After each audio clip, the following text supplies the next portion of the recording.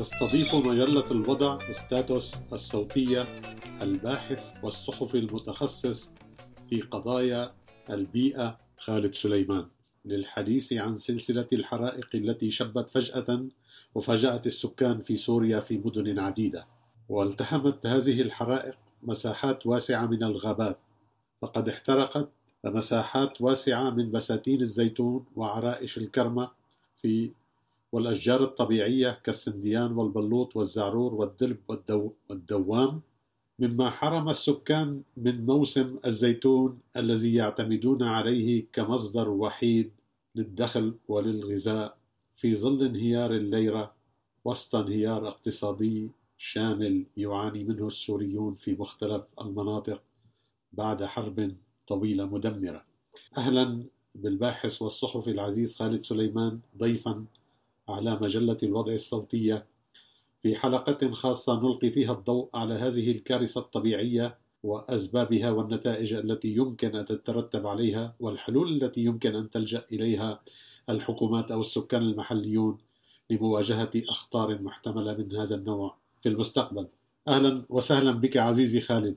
أهلا وسهلا بك، شكرا. يبدو أنه مكتوب على منطقتنا أن تنتقل من نار إلى أخرى، من نار الحرب إلى نار الكوارث الطبيعية، وها هو العامل المناخي يعود بقوة إلى الساحة بعد أن كان أحد عوامل نشوب الحرب كما ذكرت أنت في مقال نشر سابقا. برأيك كيف لعب هذا العامل الخطير دورا في الحرب السورية في البداية؟ أولا شكرا على إتاحة هذه الفرصة للحديث عن نشوب الحرائق في سوريا. بصراحة الآن هو الوقت المناسب كي نتحدث جميعنا بهذا الخصوص ونلقي الضوء على نتائجها وعلى آليات نشوب هذه الحرائق. بالتأكيد أنا في مقالات أخرى، ليس في مقال واحد وإنما في أكثر من مقال، أشرت إلى دور العامل المناخي في تفجير الأوضاع في سوريا، لأن حسب تقارير مؤسسات دولية صدرت عن مؤسسات دولية أعوام 2006 2007 2008، هذه الأعوام الجفاف أدى إلى حدوث هجرة هائلة من مناطق هي أساسا تعاني من جفاف إلى المدن، والمدن هي ليست أساسا مستعدة لاستقبال هذا العدد الهائل من الناس، لأنها تعاني من البنية التحتية، تعاني من ندرة الطاقة، من المياه، من الغذاء، من العمل، من السكن وإلى آخره من المسائل التي تتعلق بحياتنا اليومية. فبالتالي نعم، التغير المناخي والآثار التي يتركها يعني تشكل ضغط هائل على المجتمعات. بالتالي لم تعد القضايا الأمنية فقط تتعلق بالقضايا العسكرية وبقضايا الإرهاب، لا، القضايا الأمنية اليوم تتعلق أيضا بتغير المناخ وبالهجرات التي تتم أو الناتجة عن تغير المناخ. فأصبح أمن المنطقة، أمن السكان المحليين، أمن الاقتصادي وأمن الاجتماعي مرتبط ارتباط عضوي بالتغيرات المناخية والآثار الكارثية اللي تركها وشفناها بصراحة. نعم، شهر أكتوبر كما تعلم هو عتبة الشتاء في سوريا، لكنه نعم. هذا العام كان شهر الحرارة والجفاف والحرائق. برأيك ما سبب هذا الانقلاب المفاجئ؟ هل كان متوقعا؟ بصراحة كان متوقعا، لأن احنا قبل أسابيع من خلال الاتصالات ومن خلال متابعتنا للأوضاع مرت منطقة شرق البحر الأبيض المتوسط بموجة حرارية عالية، وهناك دراسات وأيضا هناك مقالات، هناك أبحاث علمية تشير إلى تغيرات جذرية في محيط البحر الأبيض المتوسط، وليس في الشرق البحر الأبيض المتوسط، حتى في غرب البحر أيضا. وهناك هيمنة تيارات هوائية ساخنة في هذه المنطقة. ولكن مع الأسف الحكومات والإدارات في هذه المنطقة لا تأخذ تغير المناخي والآثار الناتجة عنه على محمل الجد. وإلا نعم، كانت هناك إشارات، كانت هناك تيارات هوائية ساخنة بحيث لم تشهد هذه المنطقة في تاريخها مثل هذا درجات الحرارة بهذا الشكل، بحيث المناطق الداخلية البحر الأبيض المتوسط هي بالعموم أسخن من المناطق المحيطة على البحر الأبيض المتوسط. بينما في هذه الفترة الأخيرة يعني انعكست المعادلة، بحيث أصبحت المناطق الداخلية أبرد من المناطق المطلة مباشرة على البحر الأبيض المتوسط. وهذه هي نتيجة واضحة للتغيرات الحاصلة في طبعا يعني لا نقول بشكل مطلق إنه الأسباب هي أسباب تغيرات مناخية فقط.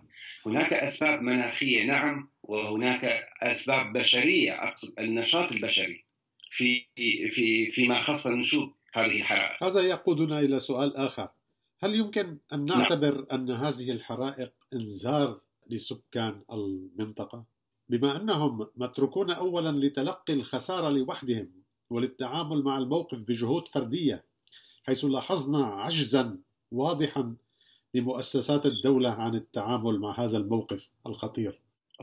هو بشكل طبيعي اليوم يتم الحديث يعني هناك سجال كوني، ليس فقط سجال إقليمي سوري أو عراقي أو لبناني، هناك سجال كوني حول اللا عدالة المناخية. يعني هناك لا عدالة في المسألة المناخية. مثلا لنتحدث تحديدا عن المنطقة التي نحن نعيش فيها، هي منطقة الشرق الأوسط وشمال أفريقيا.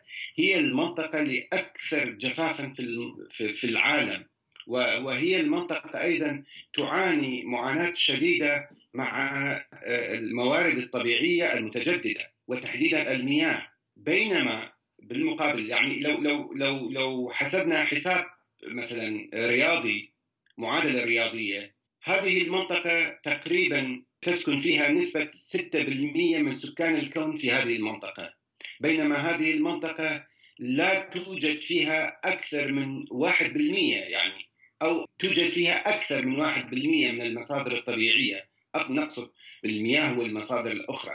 فهذا أيضا يعني أحدى المشاكل الموجودة في المنطقة. طيب، إذا قلنا على مستوى الكوني هناك لا عدالة مناخية فيما خص الشرق الأوسط وشمال أفريقيا، أيضا هناك لا عدالة مناخية في داخل المنطقة بذاتها. مثلا السكان المحليون أنت كما أشرت يعني متروكون لأمرهم، يعني متروكون في مناطقهم، وليست هناك أي برامج حكومية دولية إقليمية لمساعدتهم، وحتى لنشر الوعي، وحتى لنشر التربية والتعليم بيناتهم فيما خص التغير المناخي. لأن الإنسان أو المجتمعات إذا عرفت بما يحدث بعد سنة أو بعد 10 سنوات أو بعد 20 سنة، فيتهيأ من الآن، يأخذ احتياطاته فيما خص هذه التغييرات. ونحن لا ننسى بطبيعة الحال هذه المجتمعات لديها خبرة تاريخية ولديها مهارة أيضا تاريخية مع المتغيرات. فلو فقط هناك وسائل لنشر الوعي ولنشر التعليم وحتى لنشر بعض الأدوات البسيطة بينهم لمواجهة هذه الكوارث الطبيعية التي تحدث بسبب النشاط البشري، بسبب النشاط الزراعي، بسبب أحيانا اللجوء إلى وسائل بدائية فيما خص الزراعة وتنظيف الأراضي، بحيث إلى الآن في سوريا وفي العراق وفي فلسطين وفي مناطق أخرى وحتى في برازيل وأمريكا اللاتينية الناس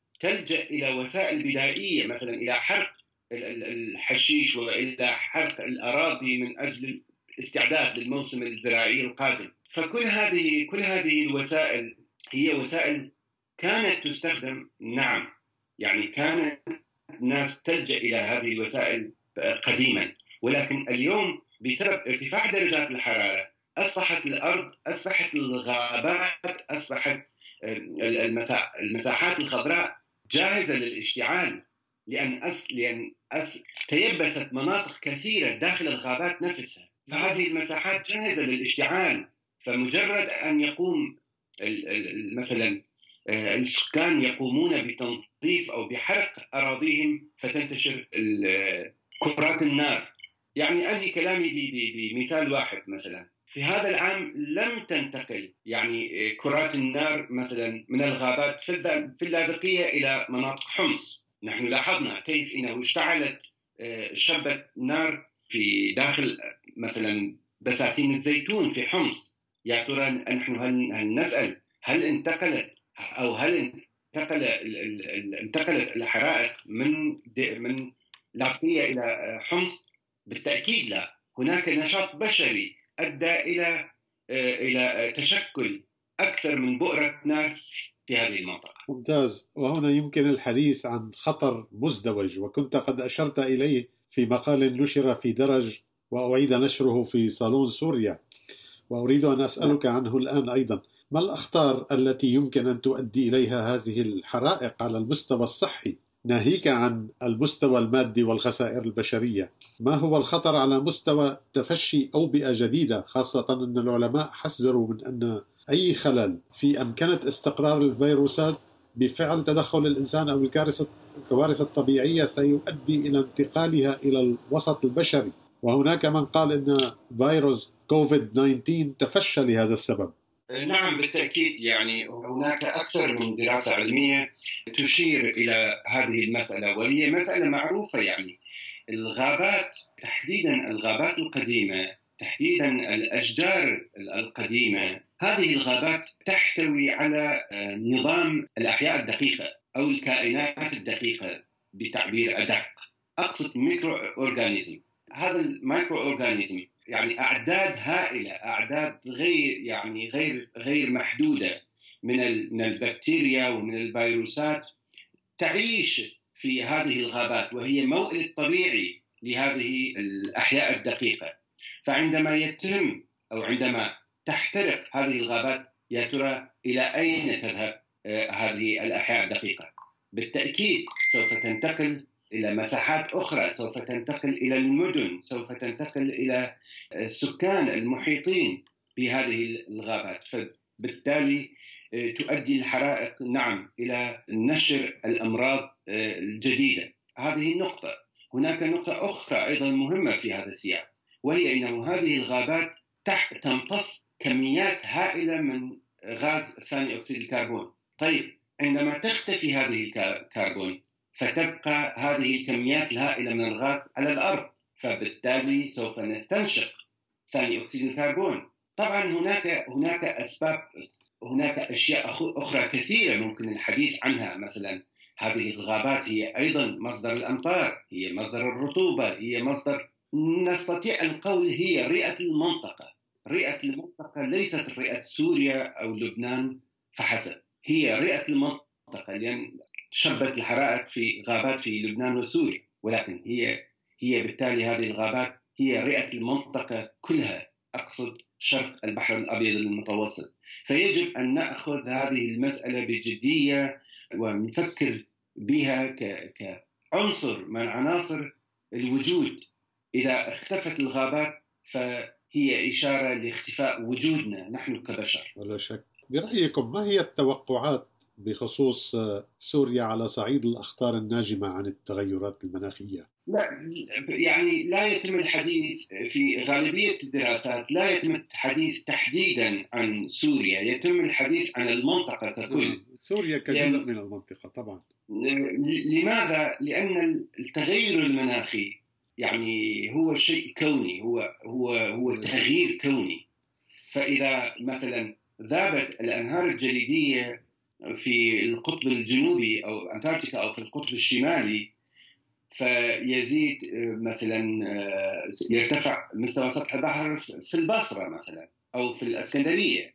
فبالتالي نحن نتحدث كونيا يعني. وعندما نتحدث عن المنطقة الشرق الأوسط وشمال أفريقيا، هذه المنطقة اللي هي غالبية البلدان العربية تقع في هذه المنطقة. نعم هذه المنطقة هناك إشارات وهناك دراسات وأبحاث كثيرة تتحدث عن الأزمات أو التحديات المستقبلية التي تشهدها. وهناك مثلا يعني تنبؤات إنه في 3 العقود القادمة سوف تقل مستوى الأمطار بين 40 إلى 60% من هذه المنطقة في هذه المنطقة بسبب التغيرات المناخية التي حدثت ليس على الأرض، حتى في داخل البحر، أقصد البحر الأبيض المتوسط. ولكن الحكومات ليست جاهزة وليست مستعدة وليس لديها أي خطط استراتيجية فيما خص مواجهة هذه. نعم، لقد بيّنت الحرائق الأخيرة عجز الحكومات عن التعامل مع الموقف والإهمال الواضح لأي إجراءات لاحتواء الأخطار. ولكن لدي هنا سؤال: ما الذي يجب على السكان أن يفعلوه؟ السكان الذين يعيشون في المناطق المهددة بالحرائق في ضوء هذا العجز الحكومي والمؤسسات عن درء الكوارث الطبيعية. وقد رأينا في الإعلام الاجتماعي الكثير من الفيديوهات عن ناس محاصرين ولا يستطيعون الحراك ويعلنون أنهم وحيدون ولا أحد يساعدهم. نعم، بصراحة طبعا تم الحديث كثيرا عن هذا الأمر في وسائل منصات إعلامية، سواء كانت سورية أو لبنانية أو عربية في المنطقة. يتم دائما الحديث، يتم التركيز على مسألة يعني إنذار مسبق حول حصول الحرائق.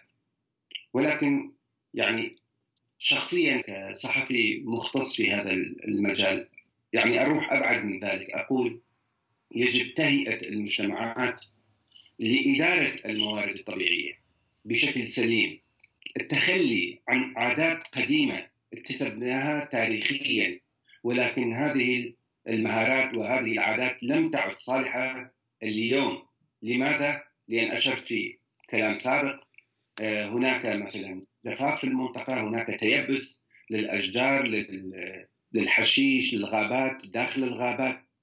فيجب ترك العادات القديمة اللي اكتسبناها تاريخيا مثل تنظيف الأراضي.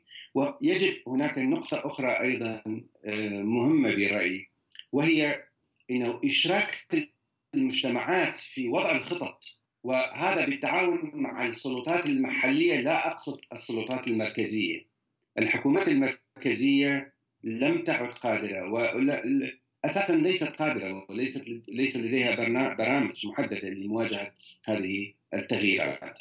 فيجب التركيز على الحكومات المحلية، ومن خلال الحكومات المحلية إشراك المجتمعات في وضع الحلول، لأن المجتمعات يعني كما ذكرت لديها خبرة تاريخية ولديها وعي فطري للتعامل مع هذه الكوارث البيئية.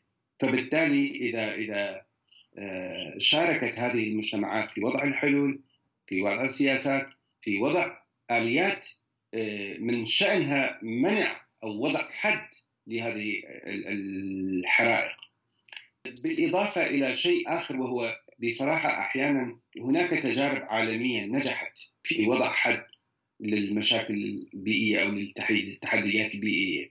مثلا في جنوب شرق آسيا بين بلدان فقيرة مثل لاوس وكمبوديا وفيتنام وتايلاند، هناك اتحاد مناطقي يعني فيدرالية مناطقية لتوزيع أو للشراكة فيما خص نهر ميكونغ. مثلا حتى نهر سينيغال في غرب أفريقيا، هناك أيضا بين البلدان فقيرة مثل مالي ومثل أريتريا وغينيا وسينيغال هناك اتحاد مناطقي، اتحاد فيدرالي مناطقي لإدارة هذه الموارد الطبيعية. فيجب التفكير في تغيير الآليات. ممكن يتم مثلا تأسيس اتحاد مناطقي من بين هذه البلدان لإدارة الموارد الطبيعية، لأن الأمر لا يتعلق ببلد واحد، يتعلق بالمنطقة ككل. نعم، ونأمل ذلك. الحقيقة أريد رأيك في موضوع. أنت كما نعلم سوريا منطقة صراع. نعم. وحين نشبت النيران بهذا الشكل المفاجئ تم تسييس الموضوع وتبادل الاتهامات إلى درجة أنه تم إغفال بشكل ما العوامل المناخية. أريد رأيك، ما هو الرأي العلمي في هذا الموضوع؟ قد يكون هناك دور بشري، ولكن هناك أيضا أسباب يجب التركيز عليها لأنها تمثل أخطار قادمة. تماما. يعني طبعا لا يمكن بصراحة لا يمكن الحديث عن المناخ كظاهرة مستقلة بذاتها. دائما يعني نربط المناخ بالسياسات، ونربط المناخ بالعوامل الاجتماعية والسياسية والأمنية وإلى آخره. نعم، هناك شيء اسمه التغير المناخي على المستوى الكوني وعلى المستوى الإقليمي. هناك ندرة في المصادر الطبيعية المتجددة في المنطقة ككل. طبعا هناك بلدان مثلا نتحدث قليلا عن المياه مثلا، ممكن هناك بلدان في مصب الأنهار، وهناك مثلا بلدان في منابع الأنهار. فدائما البلدان التي تقع في مصبات الأنهار فهي تكون بلدان متضررة أكثر من بلدان المنابع. ولكن تسييس الحرائق أو تسييس قد يحدث بكرة مثلا فيضانات أو ظواهر أخرى، جفاف. تسييس الموضوع لا يساعد على حل المواضيع. يعني أقصد حتى ولو هناك مثلا خلاف بين مثلا أو مثلا انقطاع أو مثلا عدم وجود أي علاقة بين تركيا وسوريا مثلا أقول، أو بين سوريا والعراق، أو بين لبنان وسوريا. ولكن لما تحدث الكوارث الطبيعية فالكوارث الطبيعية تشمل الكل. مثلا لو فكرت تركيا إنها تقع في منابع الأنهار وسوف لا تعاني من مشكلات مائية ومن مشكلات بيئية، فهذا تصور خاطئ. لماذا؟ لأن الناس عندما يتضررون بيئيا ولن تبقى أمامهم مصادر العيش مثل المياه والطاقة والسكن والغذاء وإلى آخره، فلا يبقون في بيوتهم منازلهم وينتظرون الموت. لا، سوف يتحركون، سوف تحدث هجرات كبيرة، ليس داخل بلد واحد فقط وإنما عبر البلدان أيضا. فبالتالي عدم تسييس الموضوع هو أفضل، لأن المسألة البيئية هي مسألة كونية، هي مسألة إنسانية، هي مسألة تشمل الجميع ولا تشمل مثلا منطقة بعينها.